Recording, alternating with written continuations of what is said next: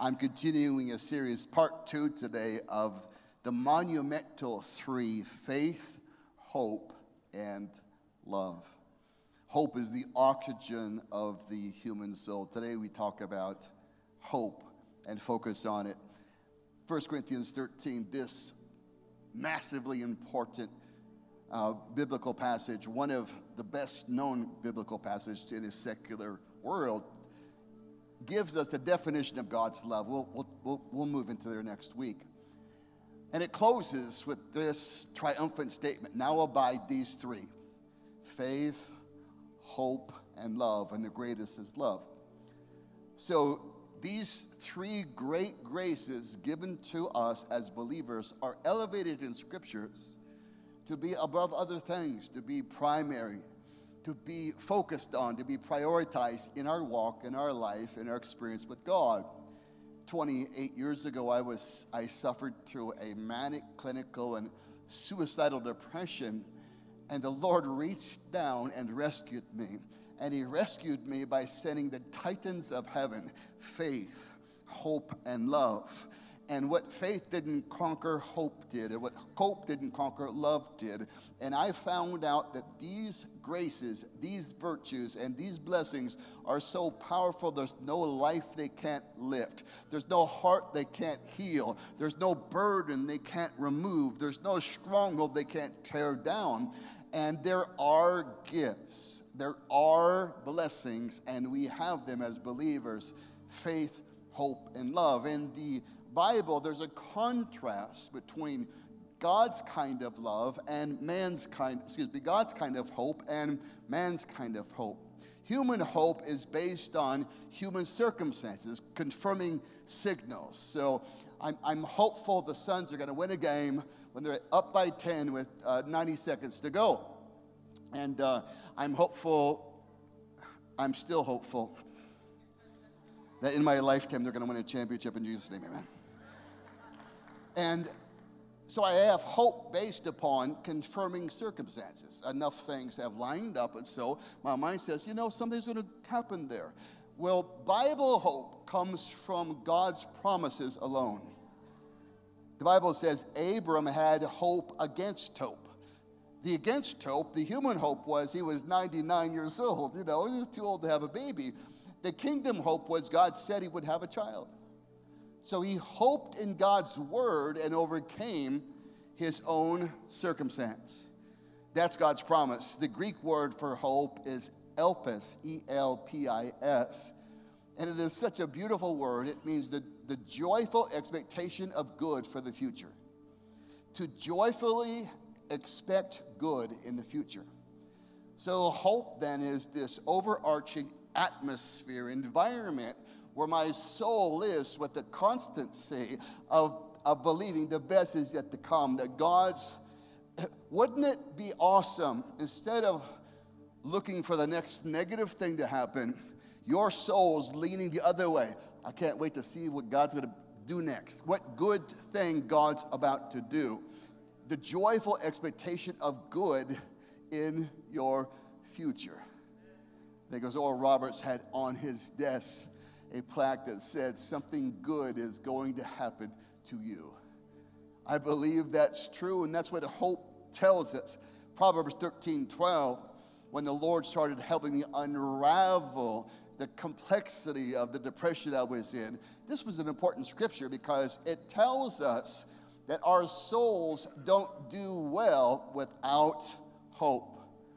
Hope deferred, it says this, makes our hearts sick.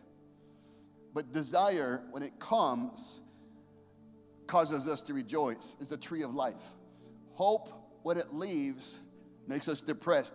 Desire, when it comes, fuels us, feeds us, is life-affirming, life-giving. And so God says to us, you can't expect to have a healthy soul if hope is absent from it.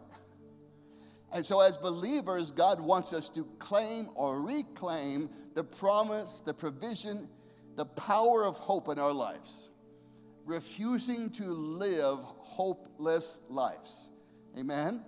When hope walks out, depression walks in. Hope is the oxygen of your soul. So if suddenly the world was without oxygen, our bodies would die because we need oxygen to live. Your soul needs hope to live. And in the kingdom of God, God's got it for you. God's got plenty of hope for you. And so it's time for your heart to dream again. It's time for your heart to sing again. It's time for you to have this anticipation, no matter what's happened in your world, that something good is going to happen. You know your heart's healthy when it dreams again. I could tell the progress I was making when God could talk to me about the future in a positive way, and I would receive that signal. See, God's always sending things to you. When you're hopeless, you just don't receive them. When you're filled with hope, they're like seeds that grow and plant in your soul. Oh, it's so good. Romans chapter 15 says this about hope. There's 2 great verses in this chapter. The first one tells us the primary fuel system of hope is God's promise, God's word. Romans 15:4 says, whatever things were written before Old Testament, Paul's now talking about the Old Testament, which was their Torah, their main scripture as the New Testament church, were written for our learning, that we through the patience and comfort of the scriptures might have hope. So the scriptures, the Bible instructs me with wisdom, understanding, gives me knowledge, gives me insight, helps me order my steps, and it's a light. Psalm 119 says, it's a light to my path, but it ultimately brings me to peace. And it brings me to peace because I have hope about my life. I just want to tell you, the best is yet to come in your story. Wherever you are in the journey of your life, God's not done. He's writing a new chapter. He's completing some unfinished business. Well, past year has been 20 years. Oh, but the 21st year is going to be crazy. You can't give up on something God's not given up on. And so hope keeps us in the continuum of expectation until the arrival of a promise from God or a prayer or a vision. The 13th verse of this chapter gets even better. And it's a prayer. And he says this, now may the God of hope. I love it. Hope comes from God. Let me say it like this. The most optimistic person you'll ever meet is God. He looked into the darkness and said, light. He looked at a sinful world and sent his son to save us. He looks at hopeless things and breathes life into them. Let me say it like this. God never gives up on people. He never throws them away. God never says, too much. No hope for him. The Bible says in Ecclesiastes, there's hope for a dog, a living dog, more hope for a living dog than a dead lion. And all I have to say is rough. Okay? While you're living, there's hope. And the hope is the promise of God for your life. And God wants us to live in that environment. May the God of hope fill you with all joy and peace in believing. 3 important things. That hope brings my heart joy. Remember, hope is the joyous expectation of good for the future. So hope brings me joy for no reason except the promise from God, the presence of God, the goodness of God. So then it brings me peace. People that live in hope abide in peace. They know, well, things look messy now. I know God's going to work it out. So they live in this overarching authority, this overarching influence that says God's working. So hope says we know all things are working together for the good of them that love God, called by his purpose. Hope says if it's not good yet, it only means God's not done yet. So hope carries us through storms because it sees to the other side. So may the God of peace fill you with all joy and peace in believing. Hope requires belief. Now here's the 3 things that I believe, it's not in your notes, so I'll give it to you, that require belief. Number 1, you have to believe that God's large and in charge. You have to believe God's great, he's omnipotent, and he's sovereign. I'm sick of people always talking about the devil. Yeah, the devil this, the devil that. Yeah. God's great. He's great. He's all power. David said it like this, all power belongs to God. David said, let me say it again, all power belongs to God. When I pray, I usually say that sentence twice every day. All power belongs to you. All power belongs to you. And the second thing we have to believe is that God is always good. If we doubt the goodness of God, it puts suspicions in our hearts about the promises of God. So you have to believe a good God does not lie to you when he gives you a promise. He's a promise keeper. His nature is good. The Bible says this in James chapter 1. God is so good, there's not even a shadow of evil or a shadow of contrast or a shadow of suspicion in his heart. Be not deceived, brothers. Every good and perfect gift comes down from the Father of lights, with whom there's no shadow or variation. God's good on Monday, Tuesday, Wednesday, Thursday, Friday. On my worst day, God's still good. When life is bad, God is good. When you can worship God for being good while you're going through something bad, you create a spiritual earthquake and give the devil 18 black eyes. God is always good. Hope requires that belief. The third thing hope requires is that you believe the promises of God are sure. So that when you read them, you claim them. You claim them. You're his child. He's your father. He penned you his will. Here, you can have everything in here. You can have everything in here. So we want to read the Bible like it's written to us. Now, I hit this last week a little bit because there's a whole wave of, it's not new theological thought. It's just kind of archaic thought that says this. Oh, there's contextual realities in all these books. If you don't understand the context, you can't just claim the scripture that God will supply all your needs by his grace. That was written to the church of Philippi. The church of Philippi is dead. They're all in heaven. They don't need that book. I need the book. So all scripture, the Bible says, is inspired by God. All of it. All scripture is inspired and is profitable for doctrine, reproof, for instruction in righteousness, that the man of God may be thoroughly furnished for every good work. So the Bible is living and powerful.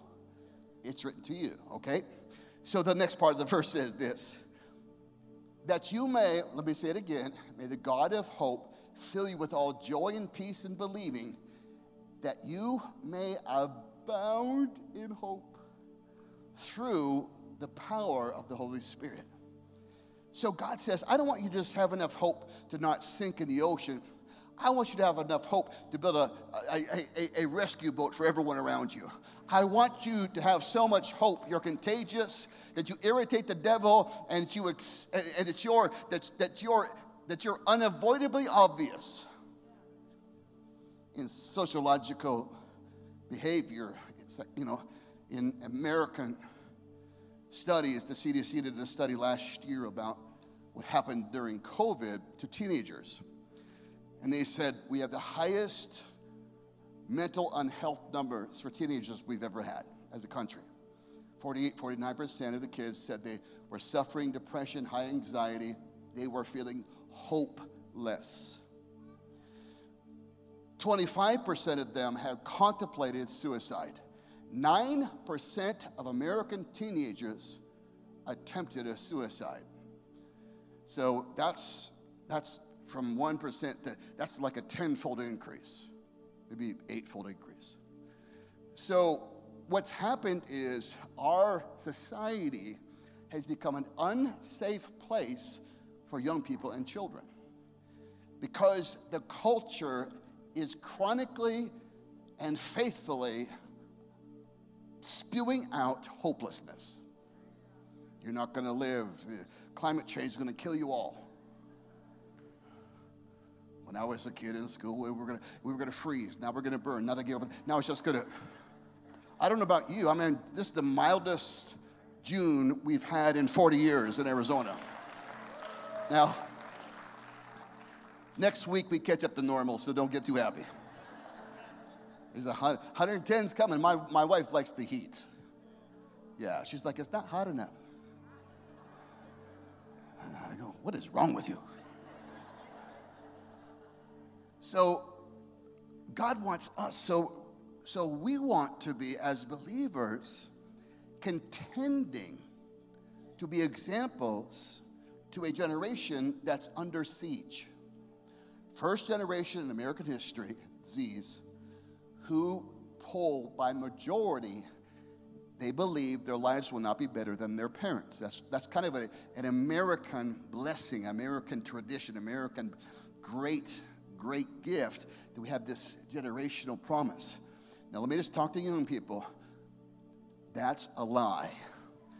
Your life can be awesome, and no one has control over it but God and you. And don't let anyone steal your dream. Never let someone who's given up on their dream destroy your dream. Never let someone filled with really just hatred and anger steal the promise of a beautiful future for your life. Come on, young people, the best is yet to come. And so it used to be you had to be like 50s, 60s, 70s to have a midlife crisis. That, when life kind of catches up to you, and when you don't deal with things, they catch up to you, either physically, emotionally, spiritually, relationally, whatever it is. But now we're having teenage and 20-year-olds having midlife symptoms. Why? They've been oversaturated with media negativity, psychological warfare, okay? So I want to pick on the media too. We actually have a couple people in media, and I said all media was evil. I'm wrong. Just the most of you are evil. The people in my church are wonderful. Write good things about me. So God wants us to live in this world. Okay, next verse, Romans 5, verse 3. Great, the whole chapter is great, but 3 says this. Not only that we rejoice in the grace of God and that brings us salvation, we glory, we rejoice in tribulation. Tribulation. It's the word thiplis. It means pressure, to squeeze something. It was used for olive presses or wine presses to turn grapes into wine, crush them. Olives crush them into oil. So thiplis means pressure that squeezes you. Let me say it like this. Pressure that squeezes whatever's in you out of you. Ouchie mama. So you find out what someone really believes when pressure comes. And so the Bible says rejoice. Rejoice when pressure comes. Why? You know something about it. Knowing what? That pressure produces perseverance. Everybody wants big muscles. Nobody wants to lift weight. Can't you just give me a shot for this? No, anything you endure, you get stronger at carrying. The longer you carry it, the stronger you get, the more weight you carry. So the way we overcome pressure is not by leaving every time it shows up. See, a generation's being told by the culture, things go wrong, just leave and start over, start a marriage, a life, a business, whatever. But sometimes we have to. But most of the time, people leave before God's done with it. So if you don't learn to stay in something, every time God's about to bless you, the devil will put pressure on you, bring out the pressure card, and you'll run from something God's anointed you to break through in. When you learn how to handle pressure, you can fulfill your destiny. Okay? You can learn to fulfill your destiny. So for all of us, God has that. So we rejoice in tribulation, knowing it makes perseverance. The early church called this word, endurance, perseverance, the queen of all virtue. They elevated it because they saw the massive implications of its presence in the life of the church. And then it says this, next part of it, and that perseverance produces proven character. So that's where we want to get to. We all want to get to Christ-likeness, character that reflects the nature of God. How do we get there? By enduring pressure. Come on, stay with me. So it's a big thing, because when you can take a licking and keep on ticking, you're going to get to the promised land of a significant season of breakthrough in your life. So when we see, it's what we know. So I can rejoice in pressure because I know what's on the other side of it. Character and hope. I know God's going to work it all for good. If it's not good yet, it only means God's not done yet. So that's what hope tells me. And so character, Christ-like, proven character is what I want. Character that stays in a marriage, stays in a job, stays in whatever it is, stays in a place that God has for us. And then character produces what? Hope. The goal all along is to teach you to abide, to live, to stay, to dwell permanently in a place called hope. So the person who's going through a trial and is joyfully expecting good in their future, even though everything around them is signaling negative things or hurtful things or hard things, that's a person you should probably listen to. That's a person with proven character and perseverance that's developed and has rejoiced in difficulty. We don't rejoice. It is a perverse thing to tell people to rejoice in bad things and not give them the reward for doing so. God does not allow bad things and says, you better grin and bear this. You better smile while, I'm twisting your arm. That's not God. God says, you can dance and rejoice because this is going to end up good. I'm going to work good in it. So when we end up at hope, when the devil can throw everything at you and you stay in hope, you win.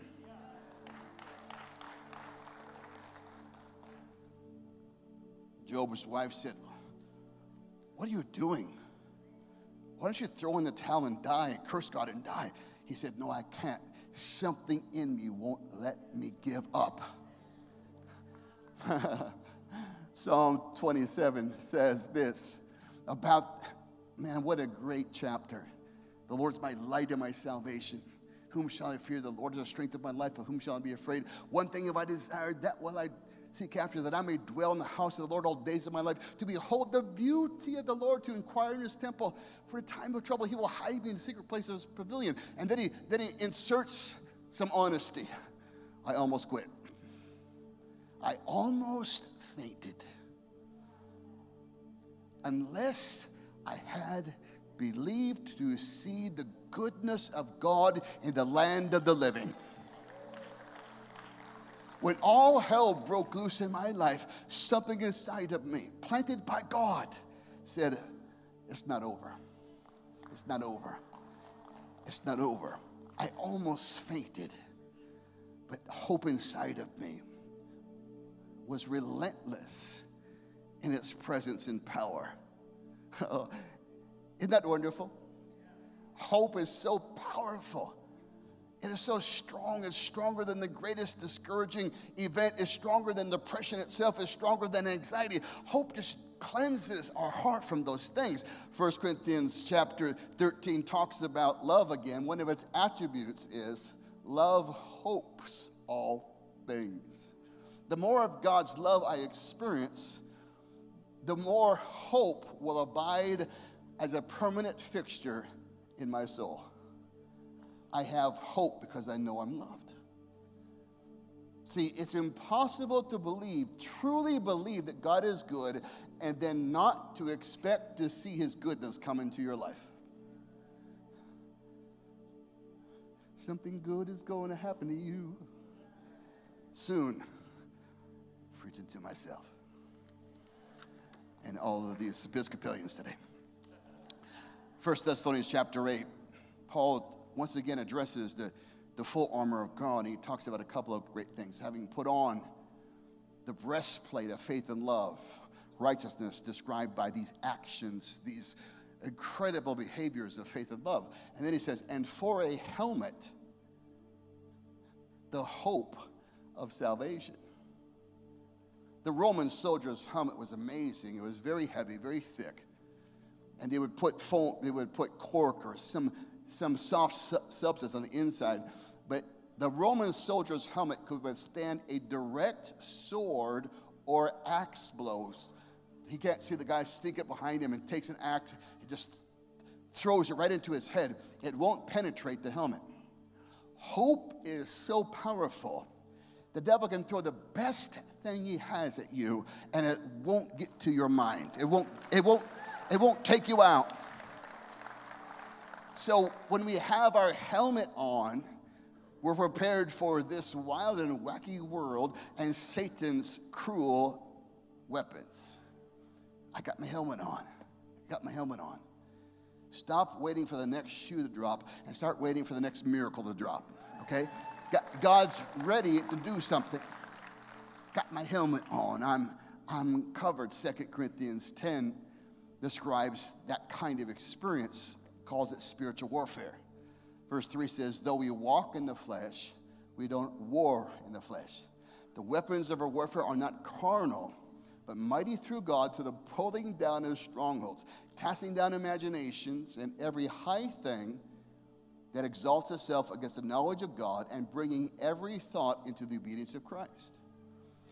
So what does hope help me do? It helps me get my mind right. And when my mind is right, devil, look out. I'm on the same page as God. I'm in accord with God and moving in the way he wants to move, and hearing him, believing him, and standing on his promises. Never give up territory that God has given you authority to keep. Hope stands ground. He says, no, I know this is messy. I know it looks bad, but God's about to turn it around. God's going to do something. God's going to do it. Come on, turn to someone and say, the best is yet to come. Just tell them. Come on. Yeah, it's true. It's always true. Hope is attractive. It's inviting. It's persuasive. It's influential. The person with the most hope carries the most influence in the kingdom of God.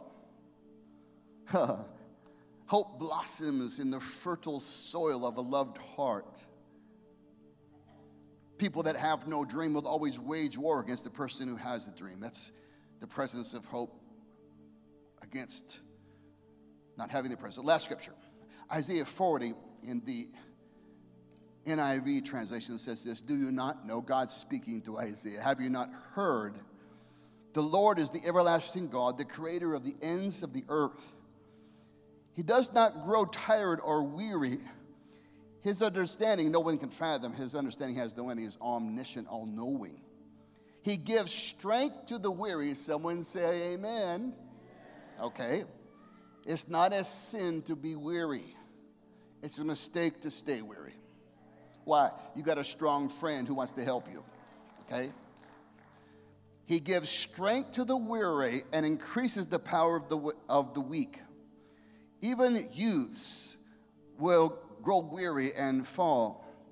But the next verse says this, but they that hope in the Lord shall renew their strength.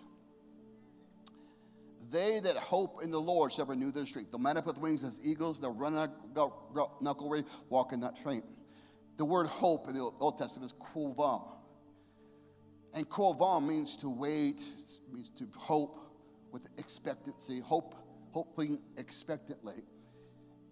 It means, its root meaning, it means to take three pieces of cord and to twist them together, to bind together by twisting. So let me say it like this. Those that twist their souls in the goodness of God. Those that bind their minds to the promises of God. Those that believe in the greatness of God. Those that join themselves to God renew their strength. And they start having this thing called unreasonable hope. David talks about it frequently because David faced depression. He faced oppression. He faced fear. He faced the whole range of human emotion. And he talks frequently about hope because David found the secret way to break out of depression. In Psalm 42, it's so interesting. He talks to himself. He said, why are you cast down, O my soul? You ever talk to yourself? I'm so glad now we have like cordless phones because I talk to myself all the time, and people used to think I was weird on the road, you know, but now they just think I'm on the phone. I'm like, oh. David said, why are you disquieted? Why are you depressed, is the Hebrew word. Why are you warring within me? And he says this, hope thou in God. David's slapping himself around. Get your hope back. For his presence brings salvation. For there is salvation in the very presence of God. And hope will always bring us to a breakthrough point, overcoming whatever it is, discouragement, depression, anxiety. It's been an honor to talk with you today. I'm going to pray a prayer for you, but I'd like you to stand to your feet, please. Prayer team, if you join me down front. I'm going to pray that prayer from Romans 15:13 that Paul prayed for the church in Rome. I want to pray it for you today, the church in Phoenix. I pray in the mighty, matchless, exalted name of Jesus that the God of hope would flood your soul with joy and peace in believing, and that you would superabound with hope through the power of the presence of the Holy Spirit. I say it's time for hope again. I call it forth in Jesus' name. It's in you. It's from God. He hasn't taken it away. He hasn't changed his mind. And he's ready to reacquaint you with the joy, the peace, the rest, and the victory that hope itself brings. Hope is living in victory before circumstances confirm it. So, Lord, thank you. I pray for anyone battling discouragement. Lord, today we declare freedom to them. For anyone battling depression, freedom to you. By the grace of God, the hope he gives you. Let every lie be dismantled and torn down. And I pray for breakthroughs in your life. In the mighty name of Jesus. I pray that God would make you a witness to your family, your workforce, your neighborhood, your school, that people would see something different about you, that a culture that has elevated misery to be a virtue, that you would go contrary to it and be a hope-filled, a joy-filled, a peace-filled believer.